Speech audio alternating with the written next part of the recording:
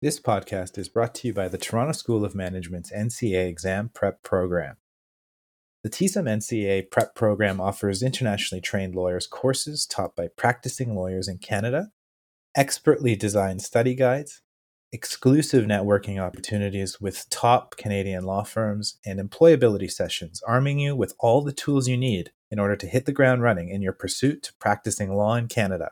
To find out more about the program, you can email ncaprep@torontosom.ca.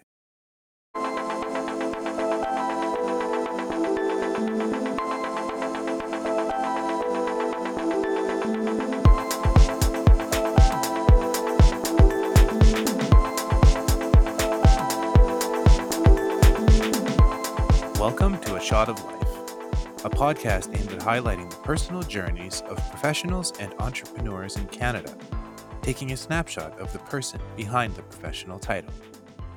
This is episode 26. Our 26th guest is Lenie Ibanez. Lenie is of Filipina descent and has spent her childhood and most of her adult life in Canada until her recent move to London in the UK for law school. She completed her undergraduate degree at Wilfrid Laurier University with a BA in Communication Studies. Lenie has worked in the finance, banking, and real estate industries in marketing and business development roles. She did her law conversion course for the GDL at the University of Law. Lenie also won the first ever Women's Empowerment Scholarship from the Miranda Brawn Diversity Foundation and volunteered as a mentor for the Tony Blair Institute for Global Change, and is currently completing her Master's in International Business Law. Lenie founded the International Student Society at the University of Law and continues to oversee its operations, and has grown the society since its inception.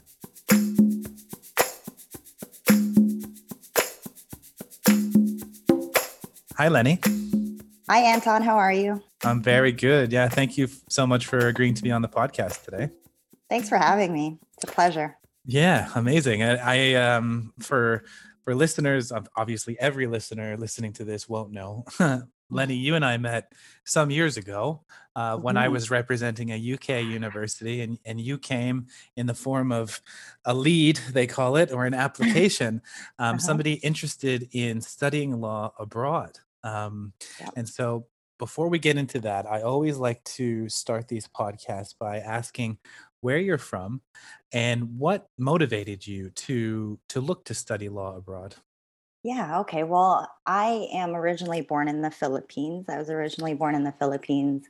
We moved to Canada when I was 9 and into a little town called Guelph, which is about an hour west of Toronto. Mhm. And I grew up there, spent most of my life there. And what motivated me to study law was that I've always had an interest in it when I was younger, in high school more specifically. But at that time, I didn't think it was possible for me. It was just one of those things that I was Mhm. toying with the ideas of what I could be when I grew up. Mhm. And I was like, I could be a lawyer, I could be an interior designer, I could be this, I could be that. So that was sort of the root of it. And then I came across an email invitation years after I finished my undergrad at Wilfrid Laurier. I came across an email invitation where they were having a law fair. Mm. And so I attended because I had the time and I thought it was curious. There was nothing to lose. Mhm. There were many universities in the UK that were there, and from that affair, I discovered that I could convert my existing undergrad BA from Laurier into a law degree in the UK, which is Mm. very unique to, you can't do that in the States, you can't do that in Canada. It was a very Mhm. unique program. So it sparked my interest further, and I did a lot of research thereafter and really liked this idea. It wasn't anything I jumped into, but I'm pretty sure that's how you and that's how that connection Yeah. was made and you got the lead, because the University of Law where I attend now was one of the ones that I researched. So Mhm. yeah. And that conversion you're talking about is the graduate diploma in law, Yeah. right? The 1-year graduate diploma in law. So, I Yeah. mean, for individuals who may not know, in Canada, like you, Lenny, I went abroad too. Yeah. You can convert, or well, you can use the word convert in air quotes, but Yeah. essentially, if you've got an undergraduate degree in Canada already, and you're looking to study abroad, you can do so and well, it depends on your motivation, but you can definitely study law abroad and come back to Canada after 2 years, right? And so you chose to do a graduate diploma in law. Really cool. So yeah, and I'm well familiar with those fairs. I went to one myself actually when I was Yeah. at U of T. Yeah. I like you. Law always intrigued me. I mean, my uncle was in law. Um, Although he always told me never go into law. He said, That's what every lawyer says, I yeah, find. yeah. He was sort of at that stage where he's like, I'm sick of it, you know. But you know, thankfully I disregarded that. He gave me a lot of good advice, but for that piece of advice, I ignored it anyway. So I had it in the family, kind of, you know, I was exposed to it and I always thought that I wanted to do it. But then you kind of reach a point where you're like, my GPA is not great, and Yeah. you know, I just don't know. I mean, there's so few compared to the UK. There's so few law programs here in Canada, so it happens a lot where you know, and you go to I went to the fair. It was like a post-grad fair at U of T, and I originally went to go look at teaching teaching school, like BEd, Bachelor of Education programs, and then Okay. there was the a Canada Law from Abroad booth, and I stopped and talked to him, and he was giving me some insights as to how to go abroad. Anyway, so it Yeah. sounds like we had quite a similar, and then what you did, a Yeah. crap load of research. Like Yeah. going on forums, looking up, everybody says it's a disaster. Don't do it. You're not gonna, you know, and I'm like, oh my God. So I applied anyway. And we kind of, I guess we both, you know, you applied, and but Mhm. I'm curious. I mean, after doing all that research, Yeah. what was your takeaway from the research, and what, you know, like I'm sure you encountered similar messages that I did, where people were Yeah. saying, you know, it's not a great idea. What inspired you to push through that, or just sort of say, okay, given that, I'm still going to pursue this? Yeah, well, I didn't directly jump into it at that point in time. Hmm. I'm pretty sure it was about a year or so. I mean, it wasn't, and I think we'll talk about this more, and you guys will see this as our conversation goes on. But it was not a straight and narrow path for me. And well, in 2016 was a bit of a turning point in my life personally. Hmm. I got in a bad car accident that really made me question things and the direction I was going, what I wanted, et cetera. Sort of that cliche moment you see in movies and all of that, Right. where you're kind of rethinking life. Mm. And so there was a time when I had the opportunity to travel a lot, actually, and got to see some really cool parts of the world that I've always wanted to on my bucket list. And part of that was exploring iconic cities in Europe, Mm. including Paris, Barcelona, Milan, Florence, Rome, and London, of course, and various cities in Germany, Mm. because I had family living in Germany at the time. And of all of those cities, it was an incredible Euro trip, I guess, for me. And but of all of those cities, London really called to me. Mm-hmm. And it was a city where I felt like I could belong. Everybody, it was so diverse. Everybody I could hear spoke different languages or had different accents. And I was like, this Mm. is really cool. And just something, it sparked something in me. And I really liked it was exciting. There was a vibe that things were happening or people were making things happen. And I just really liked that about London. Mm. So I went to explore this idea more, and I was just like, I really want to do this study abroad and study law abroad thing. So I looked into it further, and I did a second trip to London at some point, and I explored various universities specifically, just Mm-hmm. so to see where I could move to. And I explored a seaside university, Exeter University was actually my top choice. But Mm-hmm. then I thought about it, and as beautiful and as great of a renowned university as it was, I said, I came from a small town in the Philippines. I come from a small town in Canada. I said, I'm not going to go study abroad at a small town again. I said, it was a little bit of a funny thing to think, but I said, if I'm going to have an international degree, I want it to almost sound like I studied here where people would recognize. So I Right. said, I kind of decided I wanted to be in London. Mm-hmm. So yeah. Yeah, well, I think I did the same again.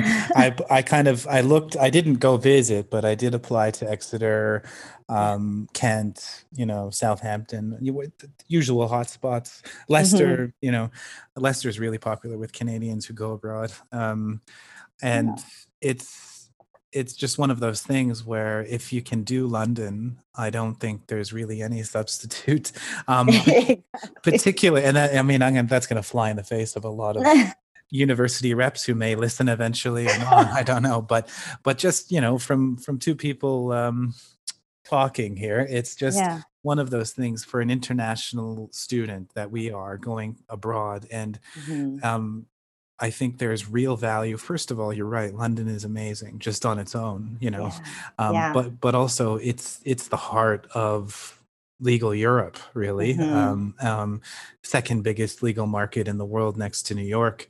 And so why not? If you're going to get yourself immersed in the culture and you want to study law, it made sense to me as well that you would do it in this sort of legal mecca. And that's kind of what I'd like to talk to you about a little bit is, going abroad. You've made the decision. Hopefully I managed to help you in some way. Absolutely. I don't think I would have gotten in without you, That's good. So then you make the trip, and that's sort of where I where you and I left each other, and you go abroad and you're at the University of Law. How did you find that experience? Was it what you expected? Was it less? Was it more? I mean, just to give you some insight, I was freaking out the first 3 months that I was there. I was like, was this the right decision? What am I doing? But I think I'm curious to know how you felt about that. Yeah, that's a very loaded question. I know. And I think we'll explore it in various different ways, but there were very many challenges moving to a new country where you don't know a single soul. And for those of you that are not that are listening, on more of a personal note as well, I am a single mother, so I have a son that I kind of that I've left here during my studies, and in hopes to bring him over when I got sponsorship. So that was kind of an important piece of me being there, and I was chasing after this sponsorship to gain permanent residency, hopefully in due time in London. So we'll talk about that a little bit later as well. But don't get me wrong, it was very exciting, but that excitement was combined with loneliness for a very long time. And challenges, I guess, in terms of challenges, when I started my studies, we'll start with that. There was a big culture shock for me, which I wasn't expecting. So I chose London. As another reason I chose London was because they spoke English. Which is a funny reason, but little did I realize that their English and the English I'm accustomed to was slightly different at times. I don't know if you encountered that yourself. Oh man, yeah. I always thought it would be a good book. Because you hang out with your classmates, and I was overheard. God forbid any future Canadian goes abroad and says the word garbage in public. Right? They hate that word. I was corrected by the prof saying, actually, it's rubbish, and I was like, oh, well, sorry about that. And walking on the pavement instead of walking on the sidewalk. I could go on and on about the amount. I know. I another one, something, I don't know, I ripped my pants, I said, oh my God, I ripped my pants. And they're like, what? You mean your trousers? Because you know what your pants are, right? Yeah, that was a big one for me, saying pants. People look at you funny when you say pants, right? Yep. So yeah. Yeah, it's funny because for me, one of the things that I learned that it was exam prep time, and they were talking about how it was an open book exam, and they were describing what we could bring in, and they said you could bring a lever arch file, and then they were talking about pages in it and stuff, and I looked at everybody and I was like, what in the world is a lever arch file? Right. Yeah. And then so I raised my hand and I was like, I'm sorry, I'm Canadian, and I guess I don't speak that kind of English. What is a lever arch file? Yeah. And they explained to me that it was a binder. So I was just like, okay. So that was the start of me realizing that I spoke a different kind of English. Kind of English. That's right. Yeah, exactly. Yeah, and you know what though, when you said, saying rubbish and stuff like that, the things that they say are so cute with their accent. When we Yeah. say it, it doesn't sound right. No. Yeah, it just makes more sense for a North American to say garbage. Yeah. Rubbish sounds like you're trying too hard.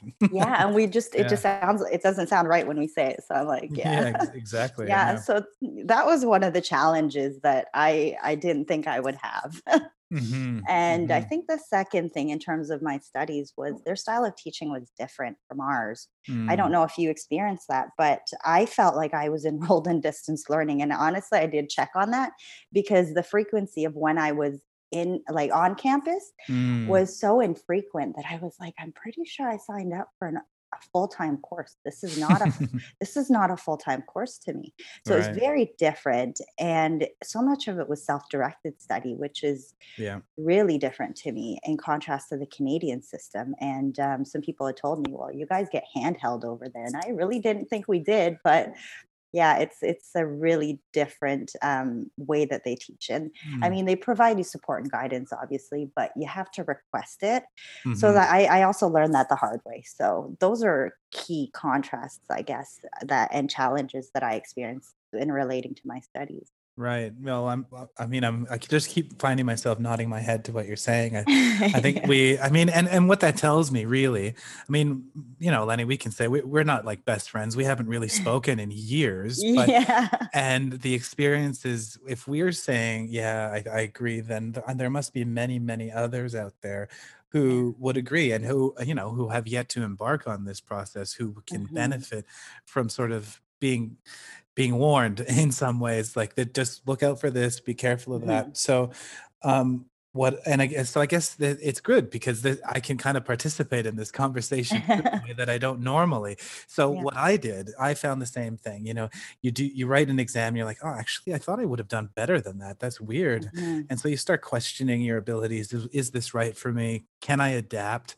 Mhm. So what I found was, the academic side of thing is one thing, but in order for me, and this is just me personally, I don't know if it's for everybody, but in order for me to really get switched on, and really consider this, a full time sort of mission of mine, I had to get more involved. Mhm. And that is not what I usually do. Like, if you talk to the fourth year undergrad at U of T, Mhm. and said that you're going to be starting, I thought about starting a society and things like that. Yeah. It's just totally not my thing. Like, but I thought, first of all, if I'm here in the UK, it's worthwhile to start building my resume in other Mhm. ways. And Mhm. second of all, I have to be more involved. So I'm wondering, how did, like, and we can kind of speak to, spoke to the challenges, but Yeah. how you overcome them, Yeah. and what you found worked for you. Yeah. So that's another interesting thing that I guess I just discovered. That's another thing we have in common as the Mm, society. So when I was away, I experienced many hardships, mhm, and um I overcame that by keeping myself busy. And this mhm, was not something that, when I went there, I had expectations, but I didn't. So I mm, kind of just kept an open mind, and I was just like, this is going to be a good experience. I'm just going to go in there and see what happens, sort of thing, even though, I had a plan and whatnot. But mhm, so I kept myself busy. When I arrived, I had 3 weeks before my course started. So I got a part time, and I lived on Kingsland Road in Shoreditch, which Shoreditch, if most people mhm. know, is kind of a hipster happening place in London. Yeah. Lots of really cool bars and things like that. And I lived on a street that had a lot of Vietnamese restaurants. Oh, And so I ended up walking up and down the street blasting my resume because it was 3 weeks that I had nothing to do yeah. really. And I knew nobody. So I didn't know what I was going to do with my time. So I was like, I'm going to get a part-time job Uh-huh. just because I needed to fill my time. So I got I got a job at a Vietnamese restaurant across from me, which was convenient. And having had part-time jobs in the restaurant industry previously and my passion for food, it was more Mm. fun than work for me. Mm-hmm. And it kept me busy, helped me, it was my fun money, I called it. So that Yeah. was that. And, but one of my many hardships was being alone there. Yeah. I made friends as I do wherever I go. They were fantastic people, but I found that I didn't really understand what I was. They didn't really understand what I was going through because they were English born and bred, I guess. And Mm. as they grew up there, they had their social circles, went home to their families at the end of the day. They didn't Mm. really socialize with other people, and they led very different lives from me. Mm-hmm. So I felt that I really needed that connection with people who are on the same boat as me. So you spoke about the society, starting a society, and that's kind of where I'm headed to here. In Mm-hmm. discussion with some staff at the university, they told me that they wanted somebody to start up an international student society, and they said it's been done in the past, but it never really lived on. Yeah. And I said, That was that's me, it. Lenny. That's incredible. I know. That, Isn't that weird? that's a Yeah. really cool, I guess maybe not coincidence, but Yeah. Something. that's amazing. But Yeah. it sparked something in me, and I said to myself, "That's it. I'm going to be that person who starts this society." Mm-hmm.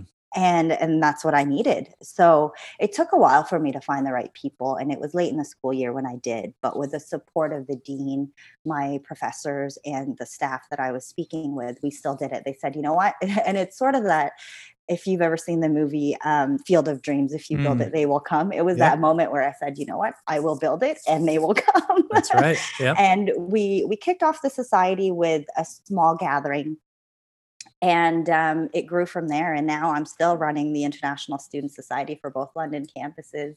It's growing, and it's been an exciting passion project for me. And it was really, it helped me find my tribe in what we were Mm. describing as, people who were going through the same experiences as us, and who can sit here and converse like we are. And, Mm-hmm. but I mean, in current times, and, people who connected on that level, and it's more a community for support and really to expand your social and professional networks. And that's what it's done, and that's what I'm trying to do for international students now. And sort of and it started as something to just expand your social and your professional circles, but now Mm-hmm. I have a bigger I have a bigger board who's helping me out this year, and really cool people and great ideas, really brilliant group of people. Um, but we're more going to be bringing value to everybody, especially during this time, and providing support in any way, and especially the mental health aspect to it during the current climate that we're in. So Mm. that's it's really a passion project of mine, and I just love doing it. That's great. Yeah, that's really cool. And like when I was going to start something, and I thought, it's good. But there were, quite honestly, first I thought, Canadian Student Law Society. Okay, Yeah. that's good. But there were only 6 of us at the Bloomsbury campus in London. Oh, you were at So Bloomsbury. Okay. yeah, yeah. I'm at So Moorgate. okay, there you go. So I was like, okay, that's not going to work because we could just hang out separately. That's not a big deal. So even like I guess what's encouraging for me to hear is that there's a lot more supports for international students. And actually, I know because I worked on the other side of things, there's a Yeah. real uptick in international students, generally speaking, at the Yeah. University of Law. So Yeah. yeah, I called mine International Law Society. So I had a Okay. fair amount of English people being involved as well, and we Yeah. invited Canadian lawyers in, and it was Mm. just sort of really fun. So it's good to hear that things like that exist, and I it's also good to hear that there's more to it now. Like you say, the community, it's really important to offer supports and community for Yeah. international students, and I think that's where you can really that's what can sort of keep your motor running and keep coming back to it, is the passion for helping, and then the Yeah. gratification that that you're doing something worthwhile for people.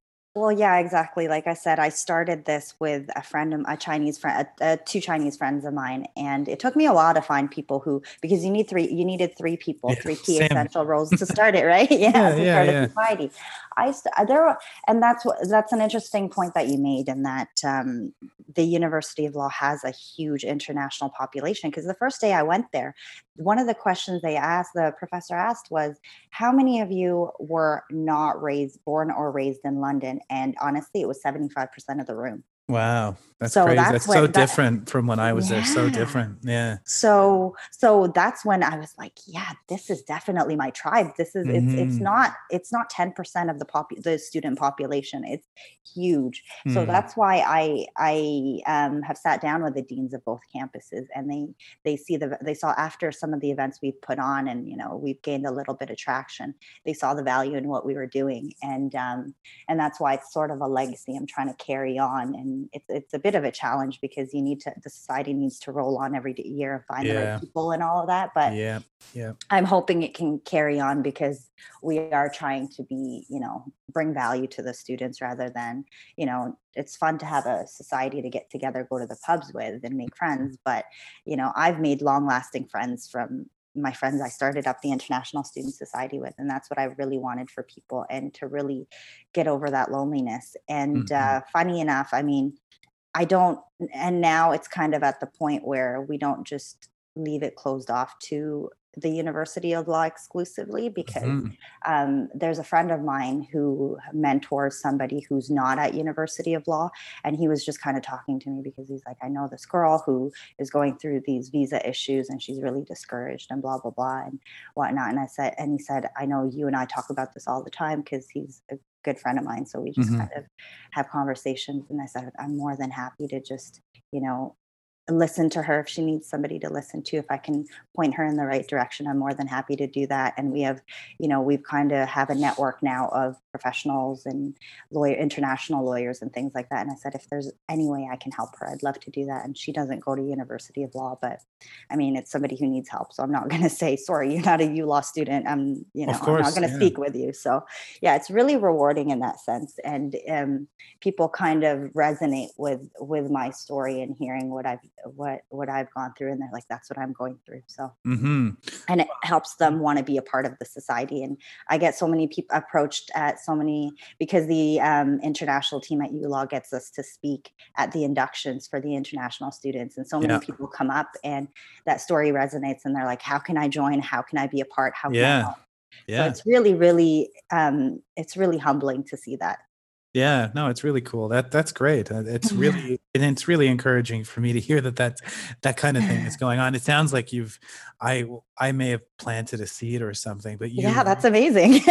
you really helped it blossom and grow, which is Yeah. great, because I mean, the more internationalized a university becomes, the more Yeah. supports need to be implemented, and sometimes those supports come from within the student body themselves, Yeah. and the ability to network with lawyers and things like that becomes a little bit easier when you're in Yeah. London, Yeah. because the population is so diverse, and there are others like us who are out there Exactly. who are willing to. Exactly. And I'm sure you found it similar to me, that I was kind of astounded by how many people are sort of ready and willing to help. Yeah, exactly. And you know what? One of the more popular events and growing, and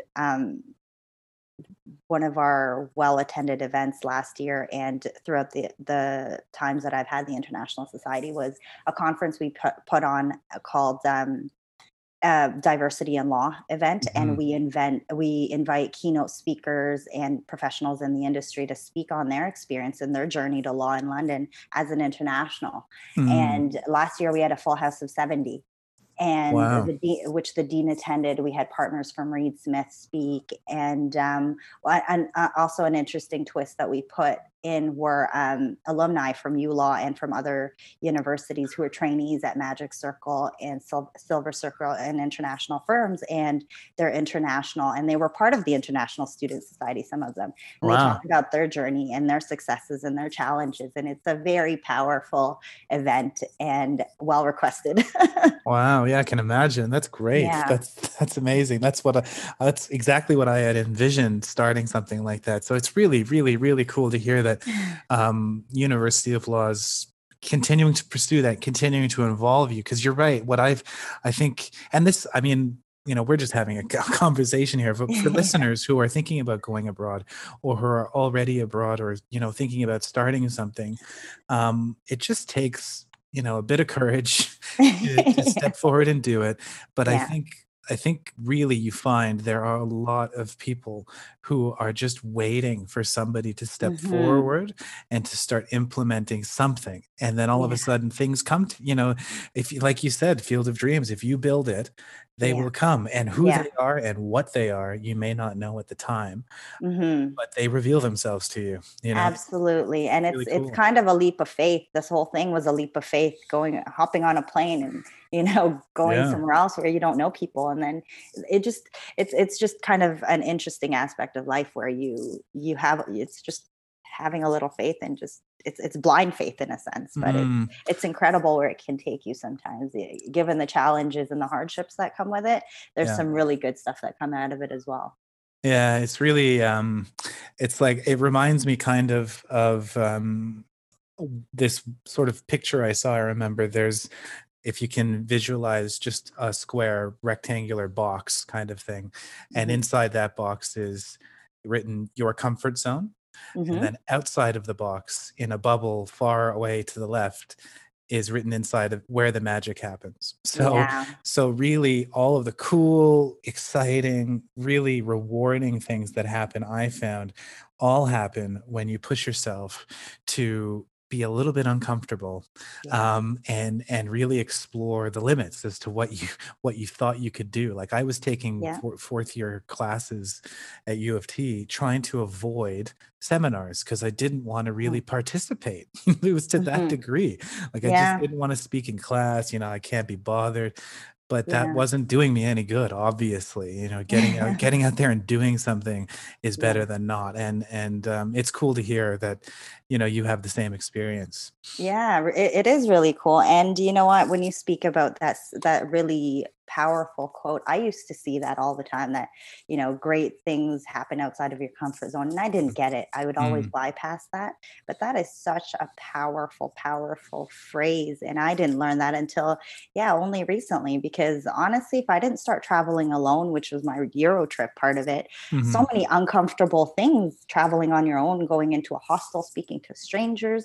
Yeah. From that experience, I've met two of my dearest friends that I've met from just meeting them once in Barcelona and in Milan. And they're two of my dearest friends. And it's incredible the things that happen when you do go out of your comfort zone, because also, when I was doing my undergrad here at Laurier, funny enough, I wanted to start a Filipino society. I knew there are three of us. There are three of us Filipinos I knew, and they didn't want to do it. And I said, okay, well, maybe. And at that point, I said, maybe I'm not even good enough to lead this and all that stuff. So starting the International Society was kind of fueled by that boat that I missed out on. Right. With a little bit more courage. Yeah. Well, I mean, it is surprising because, you kind of, it's like, I remember asking some of the Canadians that were in my program at ULaw, do you want to start this Canadian society? And they're like, no. So I was like, well, look, there's only 6 of us, I guess. Okay, fine. We don't have to. But, just hearing no, you could easily just kind of think, oh, I guess it's not right. But I just figured, what the hell, and it worked out. So I'm curious, Lenie, like where you're at now and maybe how your experience at the University of Law, and what's funny, and it's always the case, we've talked about the university, your experience abroad for maybe 20 minutes of this conversation. You've mentioned the academic side of things for like maybe 10 seconds about this is very different from all your other podcast recordings that I've listened to. I know. So, but it's really good because I think all of your experiences that you have abroad help shape who you are, your motivations, and what you want to do moving forward. So I wonder for you if the experience with the International Student Society at the University of Law helped shape a direction that you didn't really think you would go in when you first arrived. Yeah, absolutely.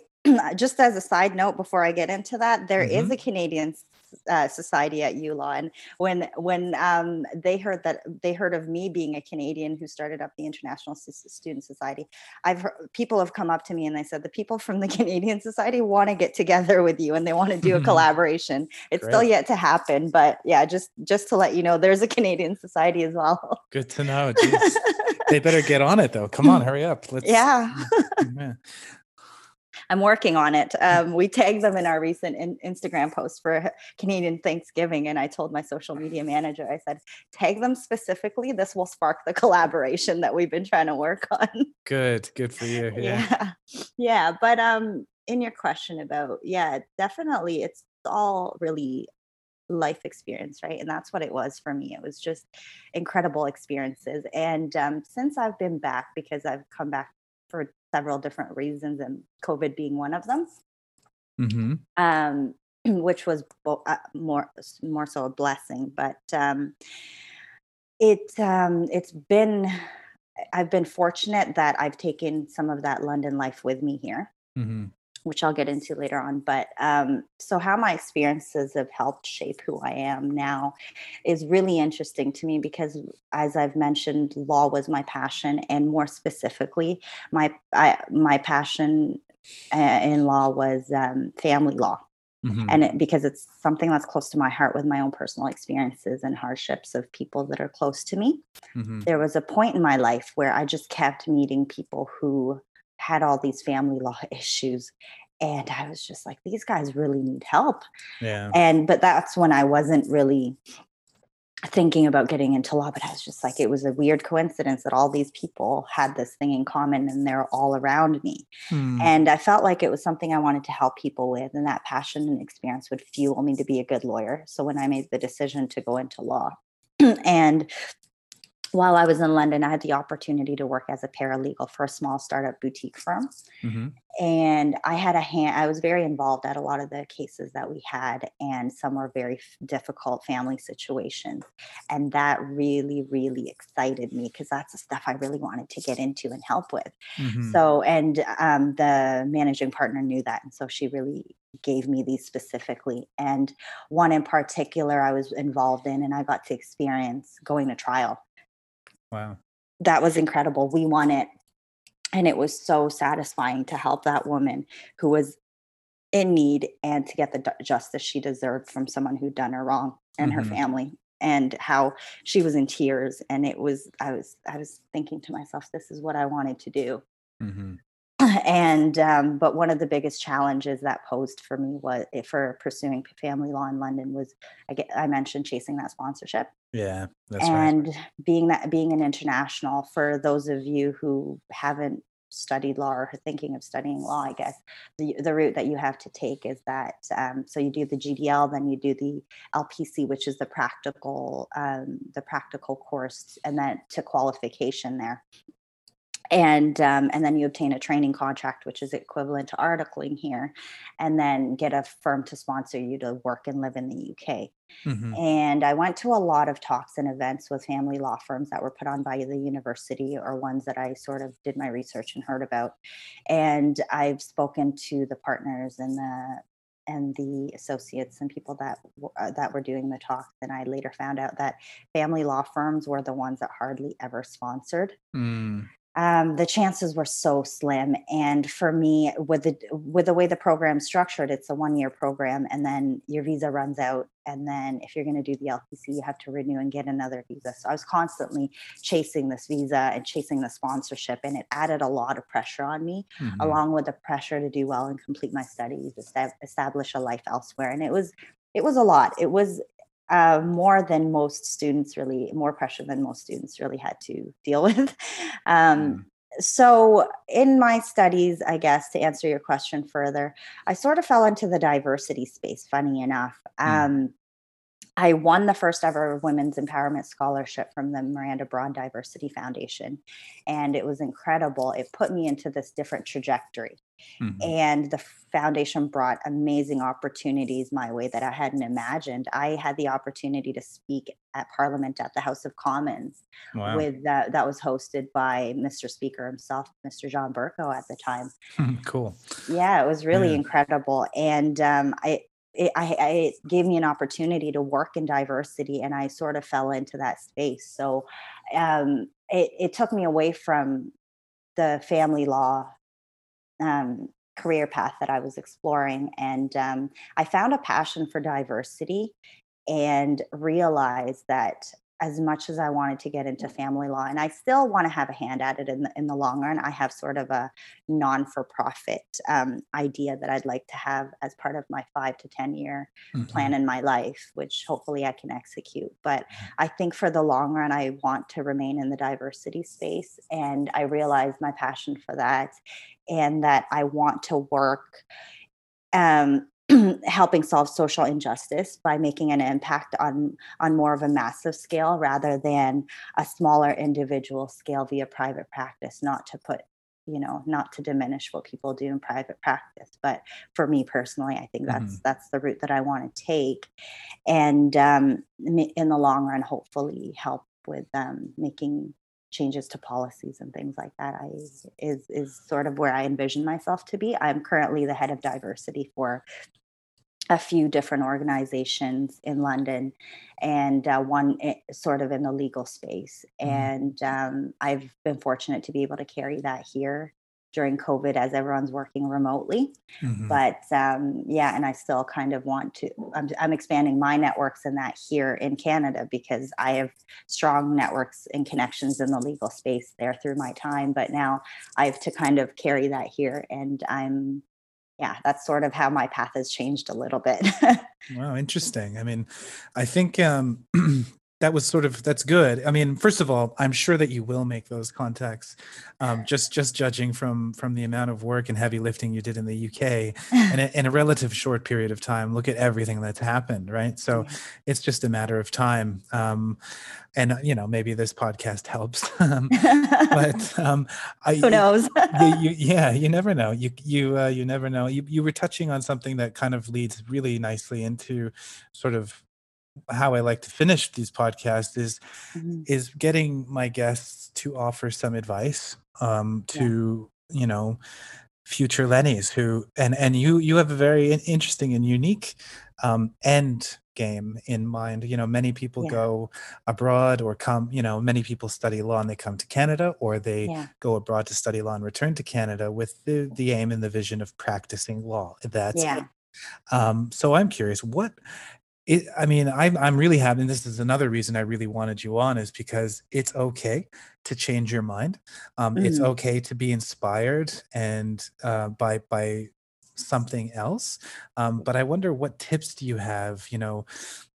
For let's say internationally trained lawyers who think they want to practice law, but then are exposed to, like you, maybe some ethics or diversity and inclusion that they want to pursue, or anything else. Like, what tips do you have for people who may encounter an oh no moment where they say, "Ooh, actually, I don't really love law, but I love something else." Yeah. Well, the one main tip I would give, if you're a practicing lawyer or if you're an aspiring lawyer, really explore your options. You're not really bound to one. Hmm. So if you're a practicing lawyer, you can very well stay in your current role and do some pro bono, do some volunteer work, and explore those passions, and then it could lead you a different direction. Because like I've mentioned, there are people who out there who have the straight and narrow path. Like you, some people go to school to be an accountant and then they land a job in accounting and that's what they stick with.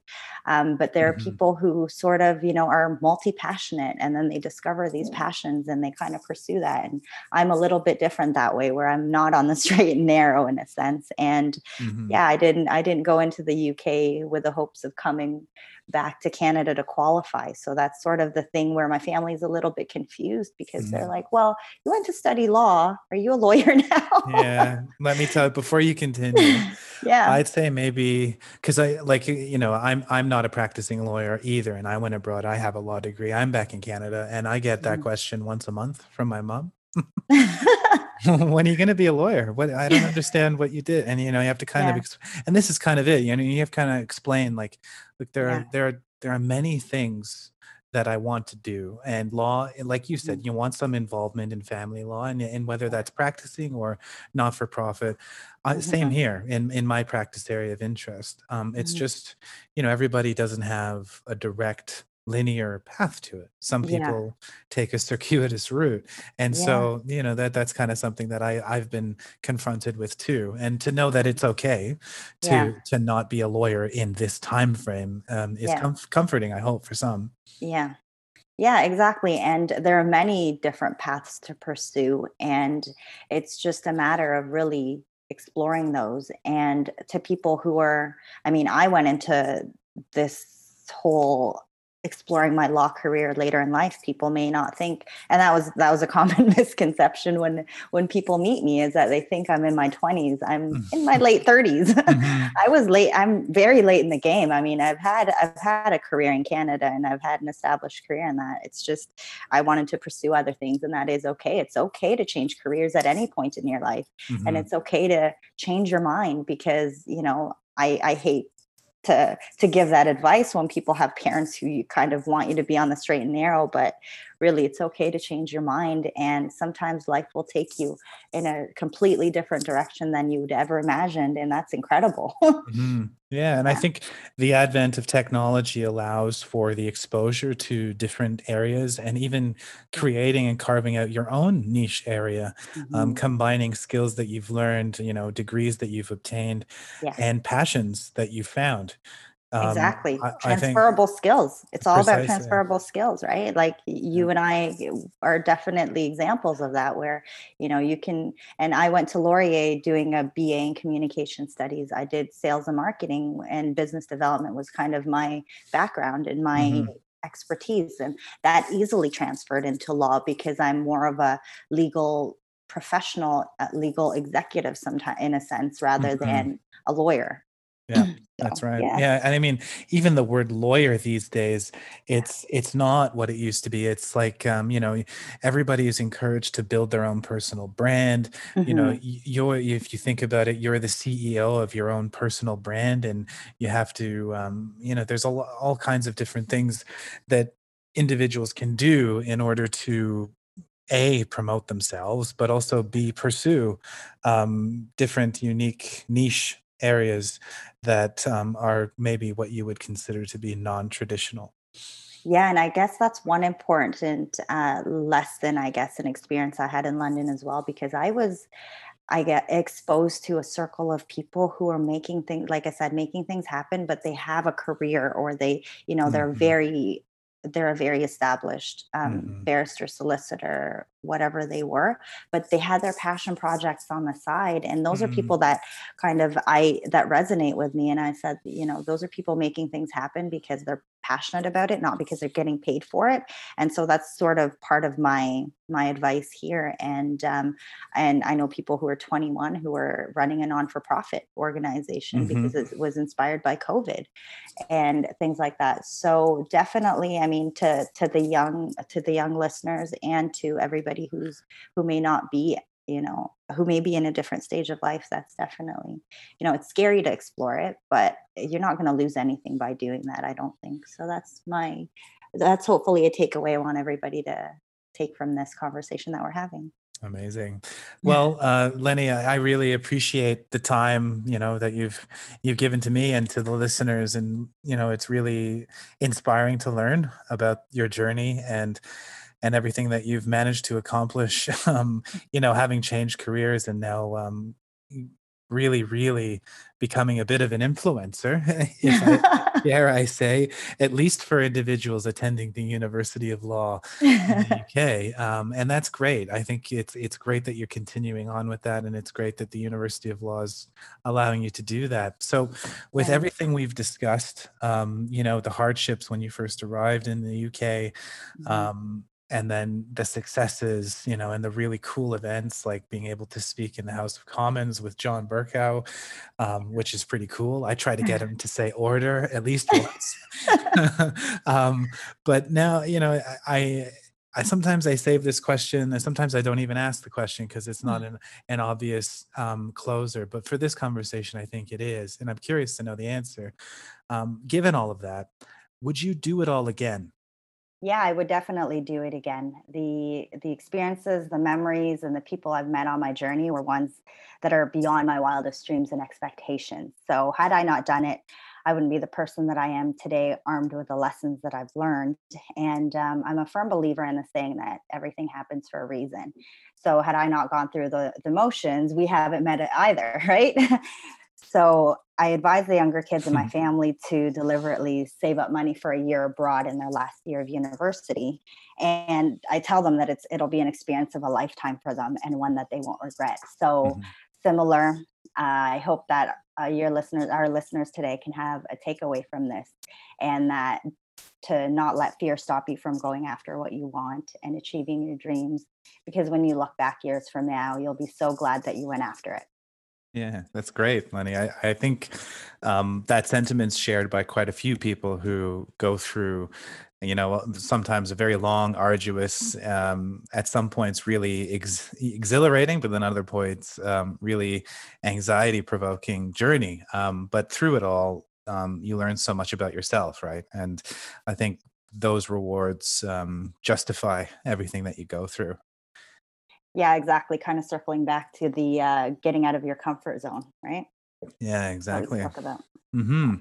Well, that's great, Lenny. What a great way to end it. And I again just want to thank you for your insights and all of the sort of the hints that you offered. And it was really cool to catch up with somebody who, it looks and sounds like we shared such a similar journey. And I'm really excited to see where you end up and how you succeed in Canada. And I'm sure you will be very successful.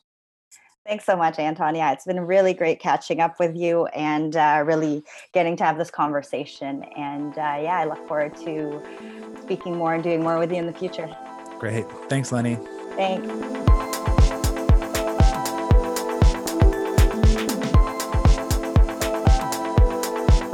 And that does it for episode 26 of A Shot of Life. Thank you, Lenny, for taking time out of your day. I hope everybody learned a little bit about her journey and took something out of it. I know that people are struggling to find legal work, and some people are even struggling with their passion and whether or not they want to pursue law as a career, even after having completed a law degree or after having completed a master's. What I'm taking from a lot of the guests, including Lenny, is that your career doors are not only limited to law, and it behooves you, if you have passions, to follow those passions. Use your law degree. It's a very transferable degree. It's a very recognizable degree, and really pursue what you're passionate about. And until next time, we'll talk again.